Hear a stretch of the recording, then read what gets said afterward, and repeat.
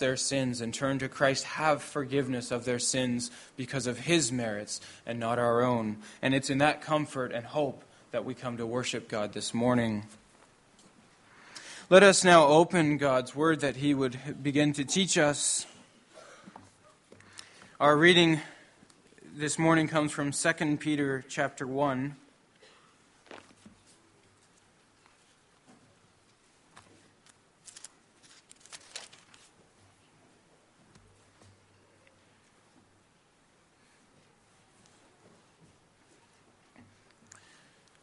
Second Peter chapter 1,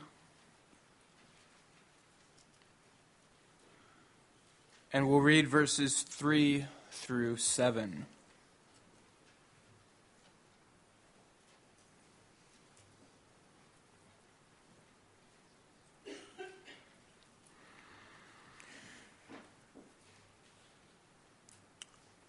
Second Peter 1 verse 3. His divine power has granted to us all things that pertain to life and godliness, through the knowledge of Him who called us to His own glory and excellence, by which He granted to us His precious and very great promises, so that through them you may become partakers of the divine nature, having escaped from the corruption that is in the world because of sinful desire.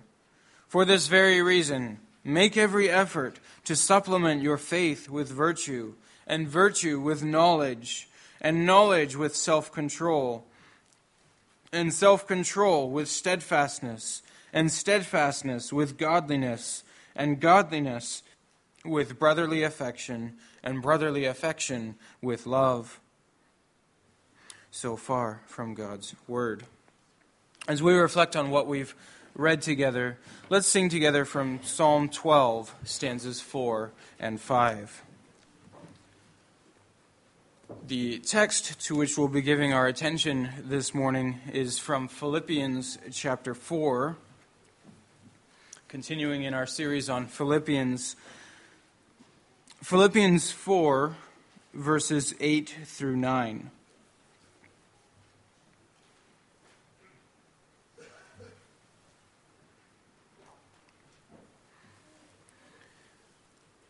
Finally, brothers, whatever is true, whatever is honorable, whatever is just, whatever is pure, whatever is lovely, whatever is commendable, if there is any excellence, if there is anything worthy of praise, think about these things. What you have learned and received and heard and seen in me, practice these things, and the God of peace will be with you. So far, God's Word.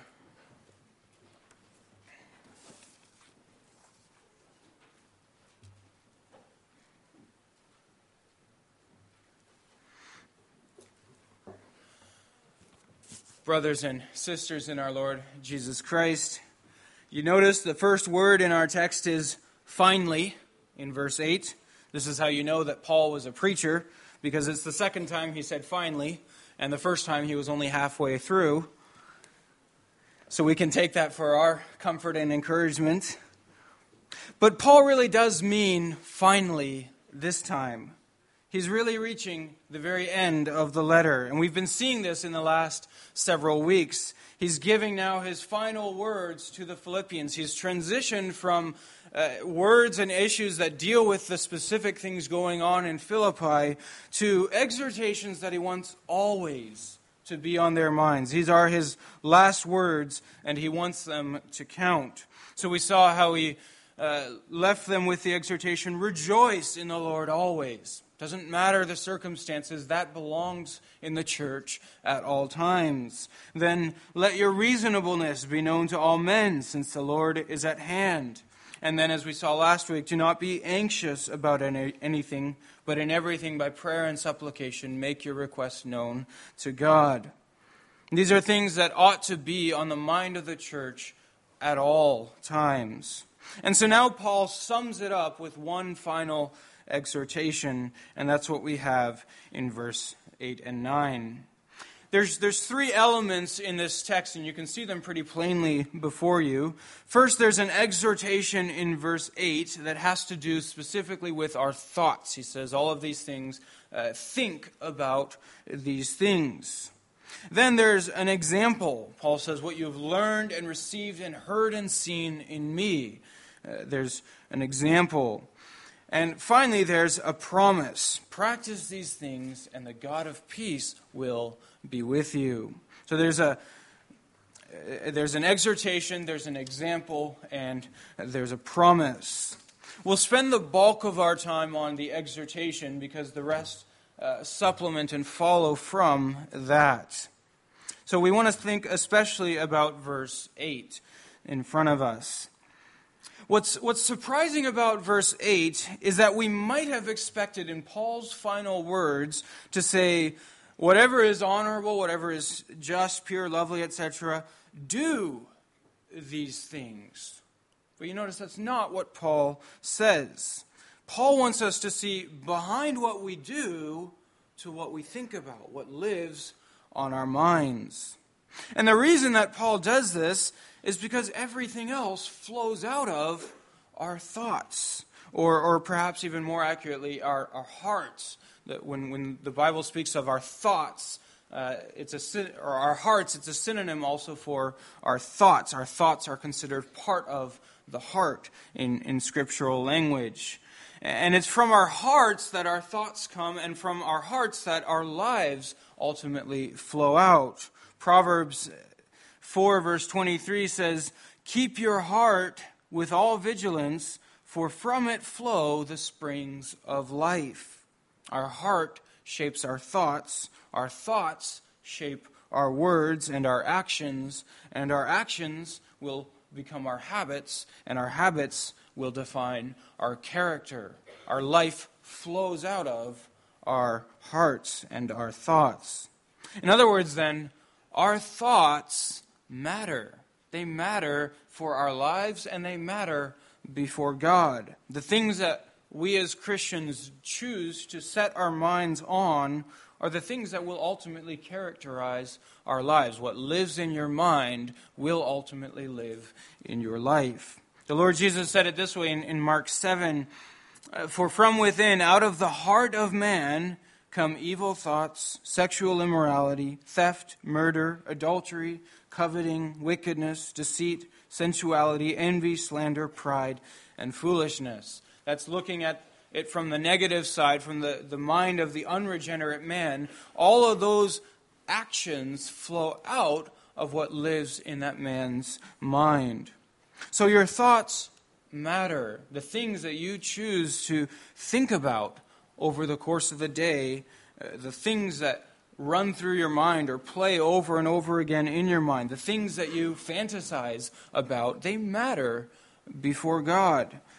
God wants us to know Him from the heart at that level, which obviously involves also our thoughts. They matter because they are either honoring or dishonoring to God, and they will ultimately shape how we live. You can think of it this way, our thoughts are a throne room. Whatever we put on that throne will ultimately rule us. Now, we don't often think about our thoughts as something that's under our control. We sort of think, well, I just think, and whatever happens to be on my mind, that's what I think about. Well, biblically speaking, that is not true. We need to know that it's not true, or at least it shouldn't be true in the Christian life. We are responsible for our thoughts, for our entire thought life. And our thought life will ultimately shape our practice. You can see this in the Ten Commandments, especially in the way the Heidelberg Catechism breaks them down. There's always the commandment, and then there's an application to the heart. So murder begins with hatred and envy. Adultery begins with lust. Theft begins with covetousness. In fact, there's an entire commandment devoted to covetousness. So we are responsible for our thoughts. And Paul tells us now in these verses, we must rule over our thoughts. We must control what exists in our minds. There are thoughts, in other words, that do not belong in the mind of a Christian, and they ought to be put out. And there are thoughts that ought to be on the mind of a Christian that we ought to be deliberate about putting there on our minds. Now, I want to stop and make sure that we don't misunderstand where Paul is going with this passage. This passage has often been taken and even preached as a call to sort of positive thinking. And the idea is that if we choose to fill our minds with positive thoughts and we repeat positive things to ourselves throughout the day, we will, by that means, ultimately shape our character and our destiny. That message has been preached from this text in many churches here in North America. And the idea is that this is what Paul is urging us to just think positively. But you'll notice in the verses, in the words ahead of us, that has nothing to do with what Paul is saying. Not once does he mention whatever is positive. Think about these things. And that line of thinking can be fundamentally misleading and even dangerous. What's positive to you might not be positive before God. And so it's good to remember Paul is writing this to Christians, and you'll notice that the very first thing on the list, which he says should characterize our thoughts, are those things that are true. If we choose to only think about what's positive, that will ultimately mean there are certain things that are true that we don't want to think about. And there are other things that are false that may feel positive to us that we would like to think about. So if we choose to only think about what's positive, it can ultimately render us unable to deal with reality, and especially the reality of sin and brokenness and weakness within ourselves that we're called to face and deal with. It's not a positive thought, but it's a true thought, and it's one that God calls us to think about. So Scripture is concerned with those things, first of all, that are true, not necessarily positive. Scripture does aim at what is ultimately positive and good, that is, the glory of God, but on the road there are many things that are hard that we must face and deal with. And so to choose to make a commitment, I will not think negative or critical thoughts, and I will only think positively, that can end up robbing us of our ability to discern and think and judge as Scripture calls us to do. So let's give our attention then to the things that Paul does call us to think about. Again, as I mentioned, the first thing on that list is those things that are true. God is the God of truth. He values truth above everything else because he values his glory above everything else. The more that we know of the truth, the more that we will know of his glory. And so as Christians, especially as Christians who have been brought from darkness to light, the call is for us to then fill our minds with what is true. The theme of darkness and light in Scripture is a way of speaking about deception and truth, lies and truth. And so we are called to put out the darkness, to let the light of truth shine. Now, the temptation, and you see this especially in much of the self-help literature out there, is to discard what is true for what makes me happy or what works in my life. We're all vulnerable to this pattern of thinking. If it feels good, then it's true for me. What we're called here to do is to resist that temptation, to believe or think about only what feels good or what works, and instead to embrace what is true, because we know that God is true. God is the God of truth. So Paul calls us to fill our minds with the truth. Now, obviously, the greatest source for that truth is Scripture itself, the Word of God. If we're going to hear Paul's call and obey it and let our minds be filled with truth, that will of necessity mean spending time in Scripture, meditating, memorizing Scripture, applying Scripture to our lives, considering how it touches down into our lives. We want to discover what is true and correct our own false assumptions and wrong understandings, things that may not be true. We want our minds, to use a scriptural phrase, to grow in the knowledge of the truth. There's growth that can happen with respect to the truth. Remember Paul's prayer for the Philippians right at the very beginning of this letter, chapter 1, verse 9. We saw this in the very first sermon in this series. This is the whole purpose of Paul's letter, that the Philippians' love for Christ would abound with all knowledge and discernment. So that knowledge and discernment refers to growing in the truth. Do not let your relationship with God and your relationship with Christ only be determined by what makes you feel good or what works. Grow courageously into the truth, and you will discover a far deeper joy there in the truth. So that's the first thing on the list, and that determines and shapes everything else that follows. All the other qualities are determined by that first standard. They must first be true. The second quality that Paul lists is those things that are honorable. Some translations use the word noble here, which is just as good a translation. It's a word that was especially used in sacred settings. So you could also speak of those things that are revered or majestic. In other words, Paul is exhorting the Philippians to dwell on those truths that are not just true, but also gloriously true or majestically true.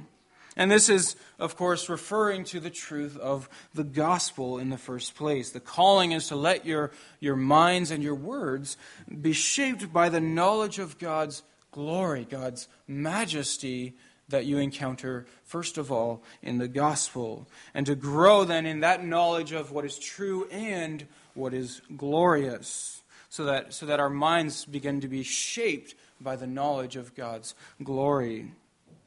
Some translations also translate this word as serious or weighty. In the Old Testament, the word glory literally is the same word as the word heavy. So they speak of God's heaviness. It's God's weightiness, God's immenseness. To read that into this verse is possible. You can speak of let your minds dwell on that which is weighty, that which is heavy. But we do want to understand, if we're going to take it that way, we want to understand that Paul is not saying that we should only ever, be serious or only ever think about weighty matters as if we're supposed to walk around with some serious weighty frown on our faces. That's not the point that Paul is making. The point is, let that which is weighty and majestic and glorious rule the way that you think. Our minds should grow in the knowledge of what is true and also significant and great, not merely that which is light and frivolous. We live, after all, in light of eternity. And so we want to let our minds, the things that fill our minds ought to reflect that. Third, Paul says, whatever is just. Other translations might say right or upright, and those are very good translations as well. The call is to learn and to reflect on what is right and just in God's eyes. Like all of the qualities that Paul mentions, the point is that the Philippians would, as they reflect on God's word, would become so acquainted with God's standard of justice that it would ultimately become their standard of justice, the one that lives and rules in their own heart, so that it sort of becomes second nature to live according to that rule of life.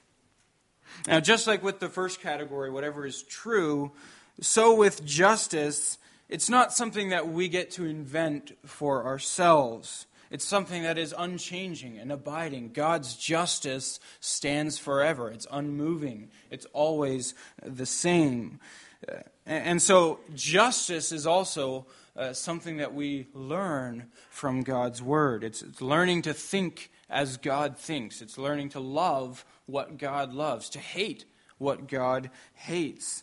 To say yes and amen to God's judgments, and to say that from a heart level so that we can live a life that ultimately reflects God's character. How do you become more like God? By becoming acquainted with God's ways and letting that acquaintance begin to rule your mind and your heart. Fourth, Paul says, whatever is pure. The word that he uses is not the word that usually refers to sexual purity, and the word that most often when you find the word pure in Scripture, it's a different word than this one. There certainly are connections, but Paul is thinking more broadly here of all of that which is untainted with evil, free from deception. The Greek translation of the Old Testament used this word in Psalm 12, where it said, the words of the Lord are pure words, 7 times refined. The point there is that they are true all the way through. You can cut them down to the heart of them, and you will still find truth there. You can't take apart God's words and discover deception and lies within them. It's that kind of purity. It's the same word that John uses in 1 John 3, verse 3. Everyone who thus hopes in him purifies himself as he is pure. This word often has connotations of honesty and innocence. It has to do with being uncompromised in your integrity. Paul uses the word to Timothy when he warns him against hastily appointing people to office in ways that might compromise his own ministry. He says, "Do not be hasty in the laying on of hands, nor take part in the sins of others, but keep yourself pure."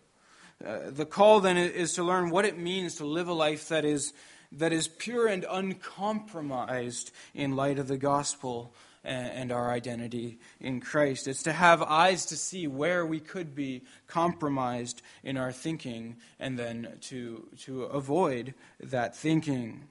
Now, obviously, this does apply also to the realm of sexual purity. It means guarding our thoughts from that which is compromised with respect to God's holiness. It means thinking carefully about the things that we entertain in our minds. Our old nature is inclined to impurity, and we have to watch over our minds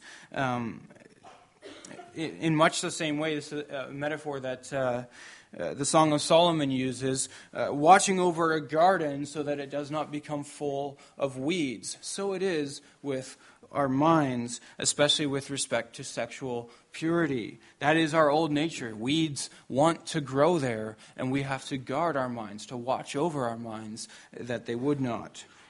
Impurity seems to spring up naturally within us. So the call is here then to carefully and constantly weed out that which might live in our minds that is impure, and to focus on and cultivate that which is pure. Now, this exhortation from Paul obviously has to do with our speech as well. If we're going to think about what's pure, then our words also ought to reflect that. Paul wrote elsewhere to the Ephesians, "Sexual immorality and all impurity or covetousness must not even be named among you, as is proper among saints. Let there be no filthiness, nor foolish talk, nor crude joking, which are out of place, but instead let there be thanksgiving. For you may be sure of this, that everyone who is sexually immoral or impure, or who is covetous, that is an idolater, has no inheritance in the kingdom of Christ and God." So the call is not only to watch our minds, but obviously to watch what flows out of our minds, and especially our words. We're to learn and to think about what is pure, so that our words and our lives may also reflect that. Fifth, Paul says, whatever is lovely. It's a rare word that he uses. It's not used anywhere else in the Bible. And it refers to that which is intrinsically attractive and beautiful. There's one occurrence of the word in Jewish wisdom literature, in one of the apocryphal books, in Sirach 20. And this is a book that Paul certainly would have known. He quotes other parts of this book in Scripture. In Sirach 20, it says, "The wise make themselves lovely by only a few words, and the courtesies of fools are wasted." So this word has to do with that which is intrinsically lovely, that which is beautiful and winsome. So Paul calls the Philippians to let their minds dwell on that which is attractive or beautiful or winsome, to learn what all people can't help but appreciate as beautiful. No matter how depraved society becomes, we're still made in God's image, and we still have an ability to discern to some degree what is attractive, what is beautiful, what is lovely. And Paul commends that to them, to think about that which is lovely. Sixth, the last quality that Paul lists is very closely related to that, and that is all that which is commendable. It's also a rare word, also doesn't occur anywhere else in Scripture. But just like the term lovely, it refers to those things that are inherently good, those things that people cannot help but commend and respect. It's that which is commendable of its own nature. You don't need someone else's authority to say that this is good. It's in itself commendable. Now, both these words, lovely and commendable, they don't mean that we as Christians should be adapting our lives to whatever the world around us thinks is lovely and commendable. But it's recognizing that we do live still in God's Word, and people are still made in God's image. And so what is lovely and commendable will generally be respected and admired, even in a fallen society like ours. As Peter says to the Christians he was writing to, and this was in a society at least as depraved as ours, he says, "Who will persecute you for what is good?" It's not to deny that it happens, but it's to say, still in general, people have a sense of what is lovely and what is commendable, and we should strive to let our minds and ultimately our lives reflect that.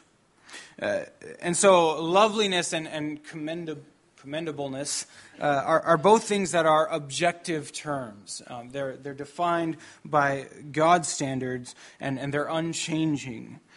In God's world, beauty and loveliness and all that is worthy of respect, these are objective categories. They're unchanging, just like truth and justice. And so that means we can learn them from God's Word and through God's Spirit. God teaches loveliness and that which is commendable. Well, finally, Paul summarizes that entire list by saying, if there's any excellence, if there's anything worthy of praise, think about these things. The term excellence can also be translated as virtue, but in the Bible it's always a moral excellence, and it's an excellence that's rooted in God's excellence. That's what we saw in 2 Peter chapter 1. The Apostle Peter wrote about the excellence of God and then calls the church to make every effort to supplement your faith with excellence. So the point is that we as Christians, as we come to know God, we see God's perfection, God's superiority in every respect, and we learn to begin living that out ourselves as we become more and more acquainted with Him.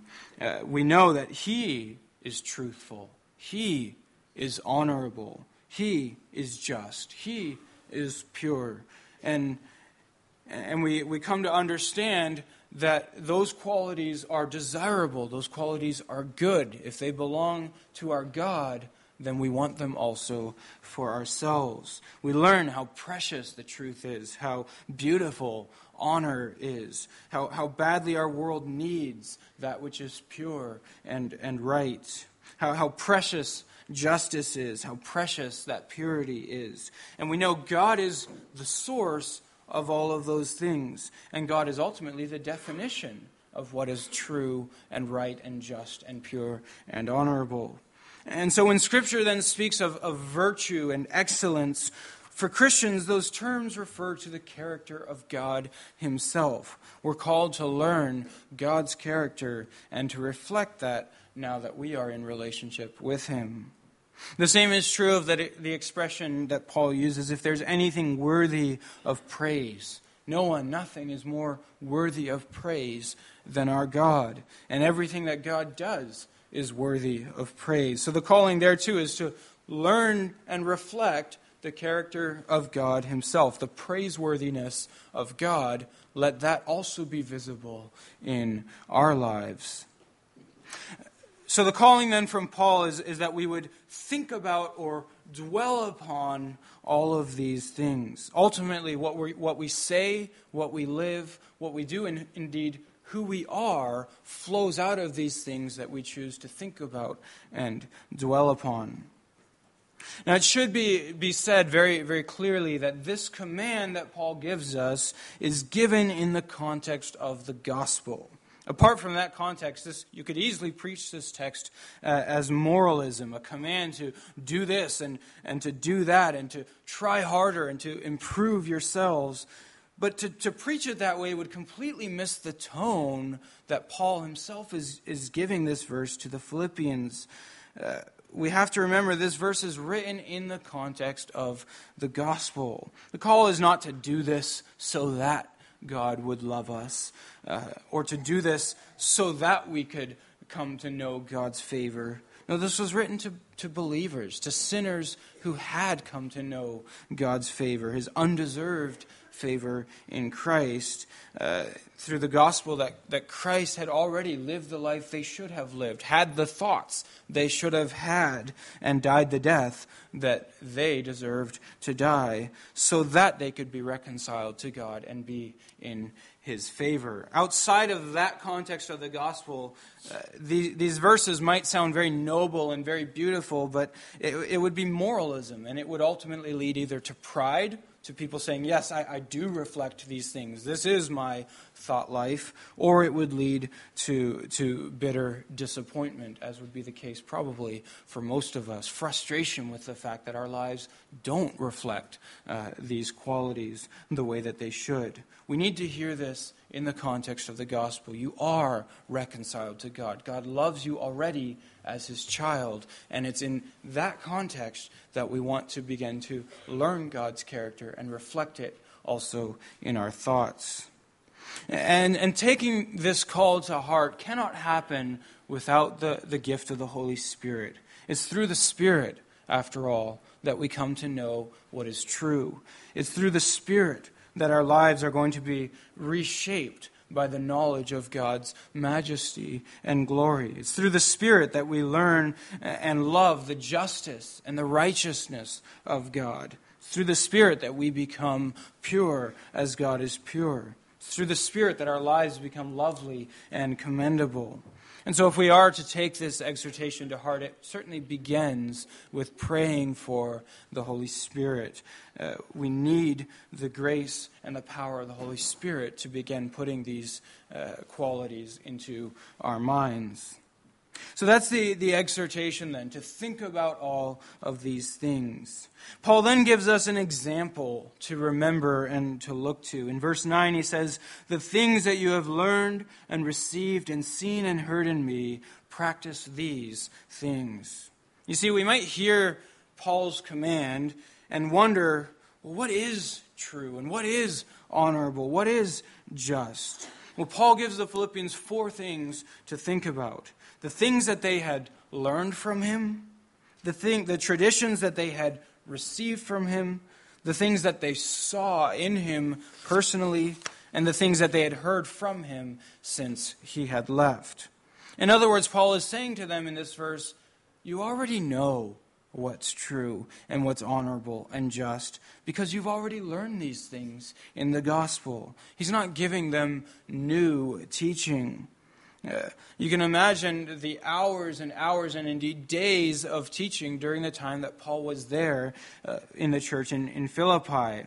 We don't get to know all the details of what was said there, what was taught there, but the Philippians did know this, and that's what Paul is referring to. They would have learned about the gospel and what's the gospel mean for our lives as Christians. What does it mean to live as a Christian? What does it mean to pray to God as our Father, or to raise our children as Christian children, or to do business as a Christian business, or to have a relationship with the government as Christians?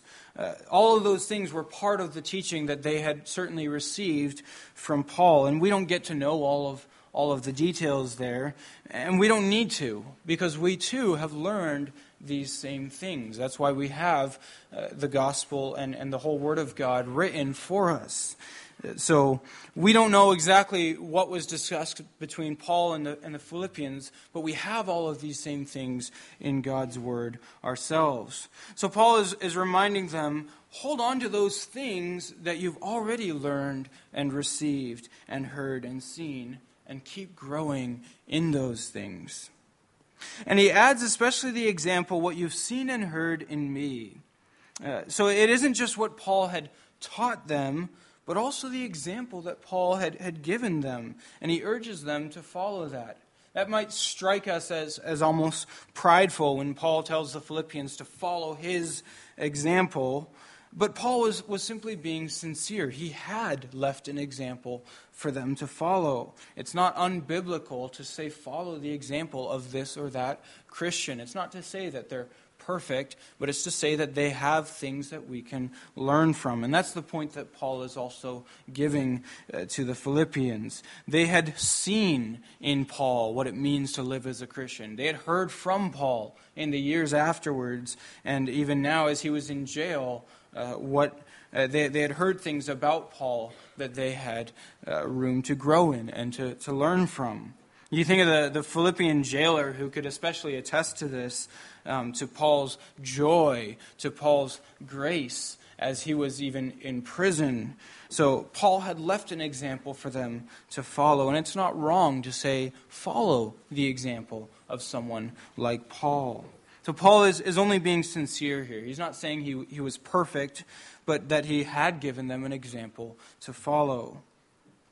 That's then the example. And finally, he leaves them with a promise. He tells them, practice these things, and the God of peace will be with you.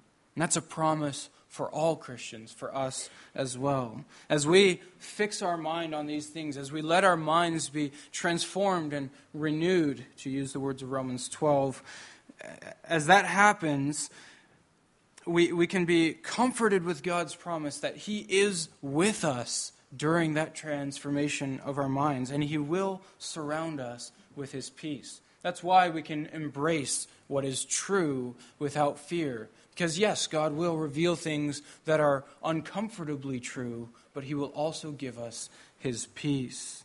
Paul had made the same promise just a couple of verses ago. We saw it last week when he encouraged the Philippians not to be anxious about anything. And he said, the peace of God, which surpasses all understanding, will guard your hearts and your minds in Christ Jesus. So now Paul makes that promise once more, and he exhorts them, fix your mind on these things and trust that the God of peace will surround you as you do so. Now understand, this isn't meant so much as a conditional promise, as in, if you practice these things, then the God of peace will be with you, but otherwise He won't. It's more of a covenant promise, as in, as God's people, your obligation is to let your minds be renewed in these ways. And God's promise is that He will be with you and give you His peace.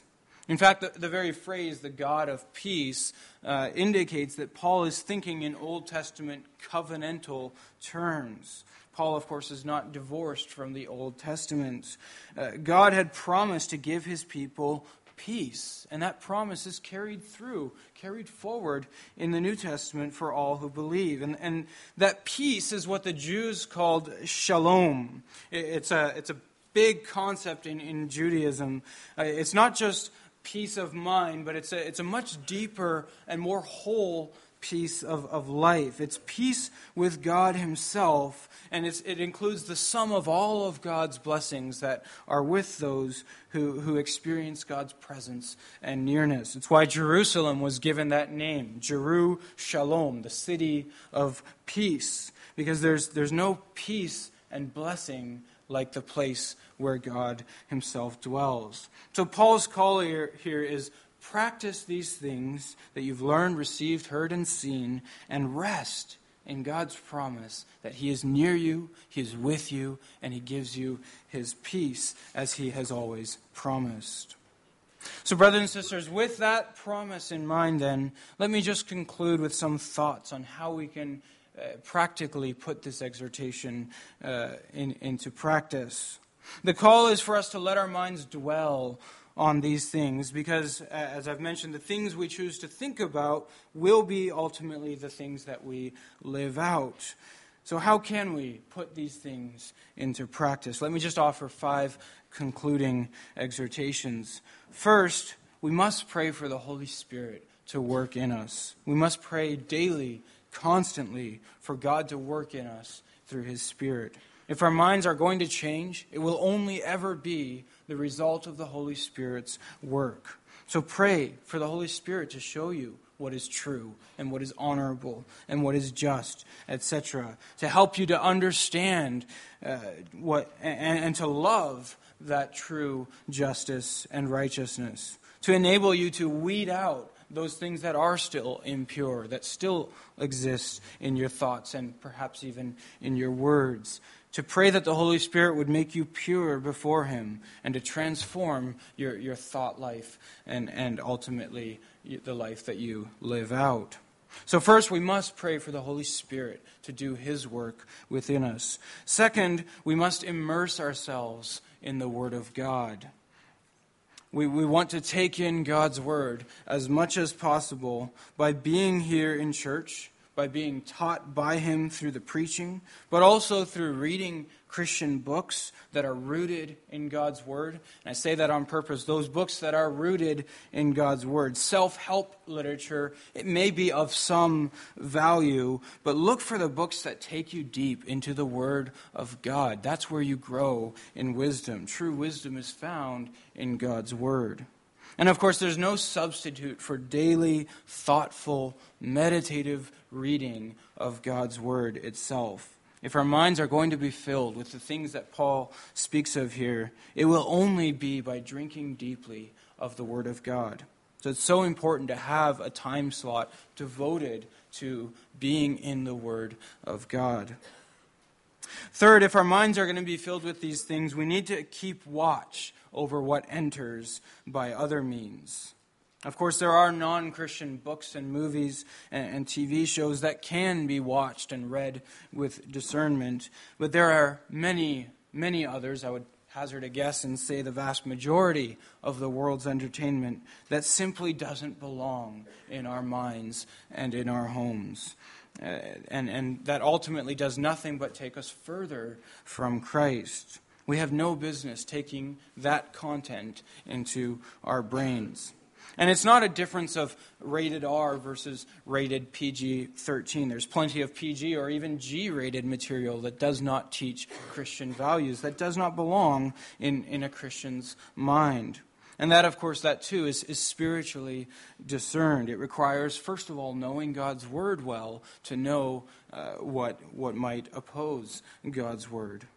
So the call is to fill our minds with the Word of God and to remove from our minds that which is untrue and dishonorable and unjust and impure and ugly in God's eyes and unworthy of commendation. The unregenerate world may stumble upon pieces of the truth. They certainly can, but they do so in darkness. And the unregenerate mind celebrates all manner of sin and perversity. That's not where we want our minds to be. If we invite those sources to speak to us and really even preach to us on a regular basis, then there's no way that our minds will be filled with the things that Paul is calling us to fill our minds with. It's simply impossible. What is ungodly and unhelpful must be removed. A friend of mine used to always say, if you want the mind of Christ, you need to turn off the one-eyed Satan in your living room. And we all know the black box that he's speaking of. We can call that sort of rule stuffy or prudish, but it certainly is in large part true. And it's true not just of the TV, but just as much of the books, the music, the radio stations, the magazines that we choose to take in. What we put into our minds will stay there, and we're called to guard what we put in our minds. So, brothers and sisters, since you have then received and heard and seen the gospel of Christ and learned the truth of Christ, let that truth rule in your minds. Put it on the forefront of your minds. Remove what is untrue, and let what is true begin to rule over you instead. Let Christ's Spirit dwell in your minds with power. Wage that war against sin, beginning in the battlefield of your mind. And know that as you wage that war, God Himself is waging it within you. We saw this a few weeks ago where Paul called us to let me find it again. In chapter 2, verse 12, he says, "As you have always obeyed, so now, not only as in my presence, but much more in my absence, work out your salvation with fear and trembling, for it is God who works in you, both to will and to work for His good pleasure." The same is true for the battle that we wage in our minds. As we strive to know what is true, honorable, just, etc., we can recognize that it's God who's doing that transformation within us. So do that and know that the God of peace will be with you. Amen. Let's respond by singing from Psalm 85, stanzas 3 and 4.